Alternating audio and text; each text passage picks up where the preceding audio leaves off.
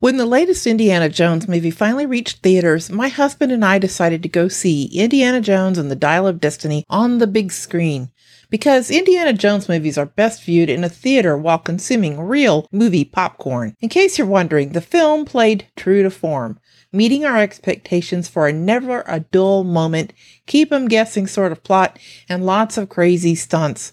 The movie includes all the stuff Indiana Jones is known for: high-speed chases, evil Nazis, mad scientists, arcane objects, snakes, bugs, caverns, planes, trains, and automobiles. This franchise understands the notes it must hit and the tropes it must include to meet fan expectations. It fits neatly in the historical fantasy subgenre that plays on historical events and pseudo-scientific artifacts. So today, we are going to discuss fantasy tropes, from high fantasy to urban dystopia. Hey, Writing Pursuits authors, welcome back to the podcast. To those of you who are new, I want to extend a special welcome. My name is Catrice McKee, and I'm glad you're here.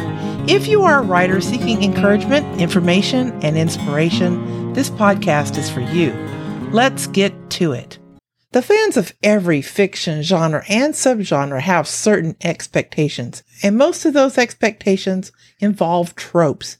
Fantasy stories, at their heart, are intended to evoke wonder and explore imagination. There are familiar themes, motifs, and archetypes common to fantasy. However, these tropes never get old because they can be combined in countless ways to entertain us. Fantasy frequently involves quests or journeys, magical and supernatural elements, chosen ones and prophecies, and imaginary worlds and settings. Fantasy often includes creatures and races, fascinating beasts, and mythical societies. Nearly always, fantasy stories feature a battle between good and evil, frequently on an epic scale, so fantasy heroes and villains tend to be exceptional too. When I first started writing fantasy, I honestly didn't give a lot of consideration to the tropes and expectations. I just started writing the kind of story I wanted to read. However, I think it would have been much better if I had really considered and fully understood the tropes and expectations.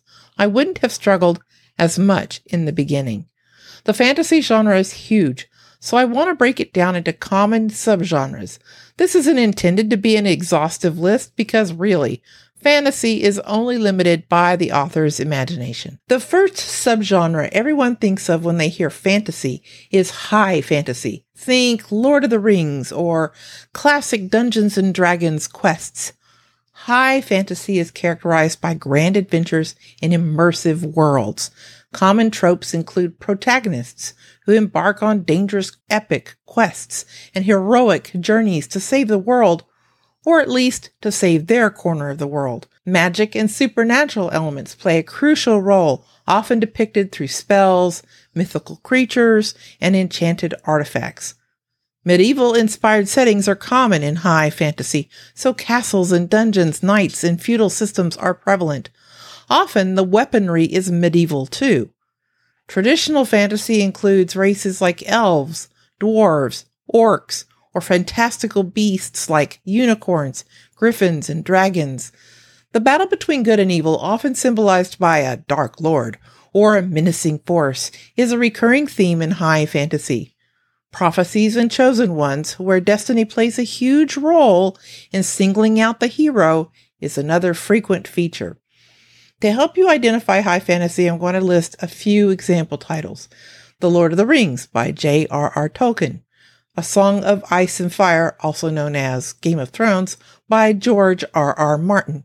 You don't have to have R.R. as your middle initials, but it seems to help.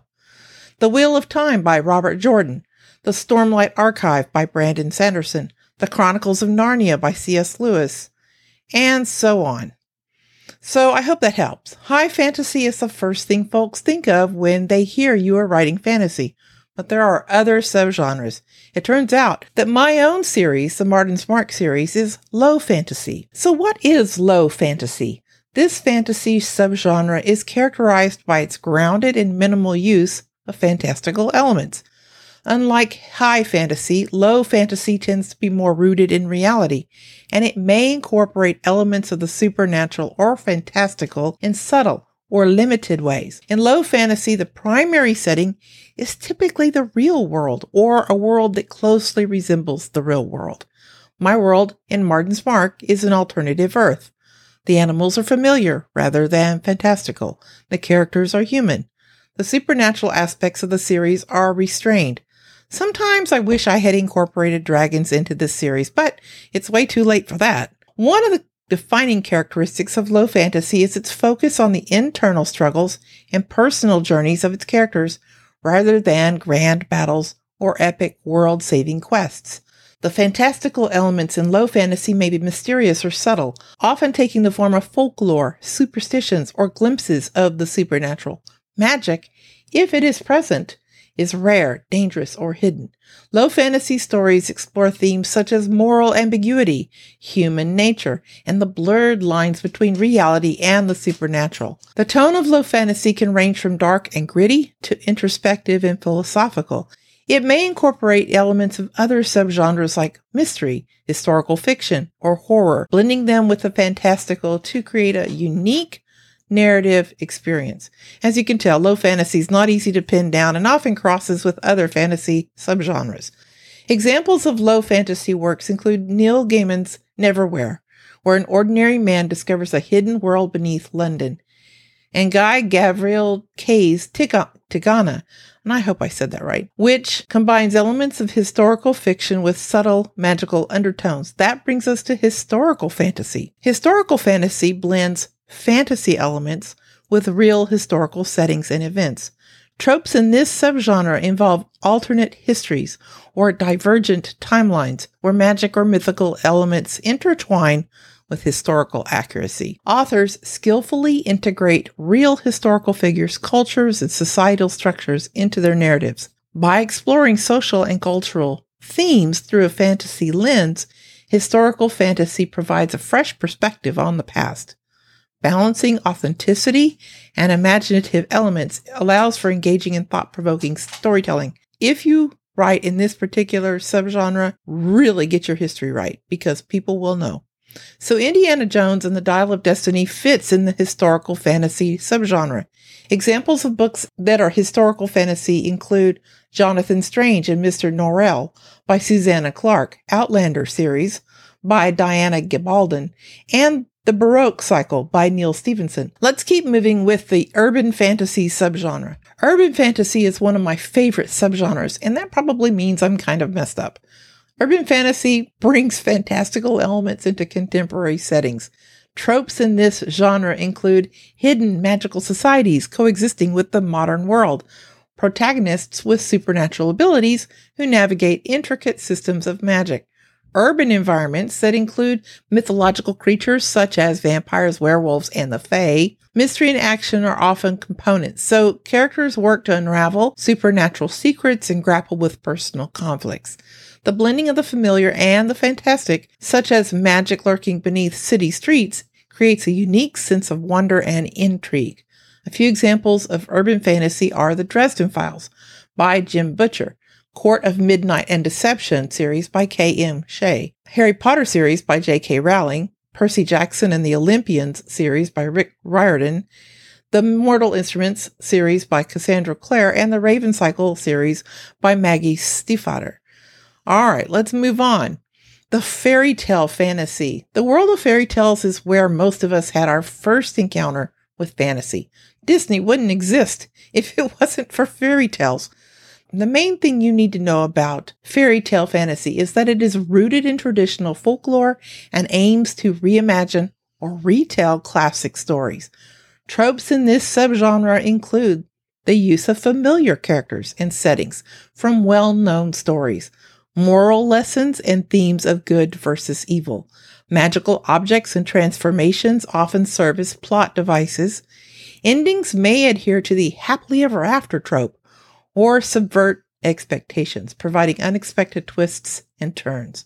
The power of storytelling itself is emphasized in fairy tale fantasy, and the stories serve to highlight the enduring nature of fairy tales and their ability to capture the imagination. Examples of fairy tale fantasy stories include The Lunar Chronicles by Marissa Meyer, Stardust by Neil Gaiman, The Fairyland series by Catherine M. Vellante, The Light Princess by George MacDonald, and The Fairest Beauty by Melanie Dickerson. And finally, I would like to mention science fantasy, which crosses over with science fiction. Tropes include a fusion of advanced technology with magical or mystical worlds.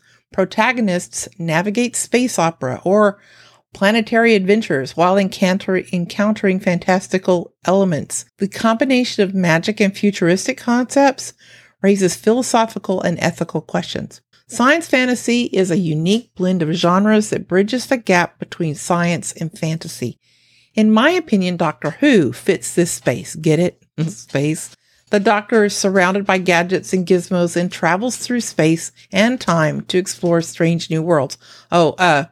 I think I'm crossing into a different series there.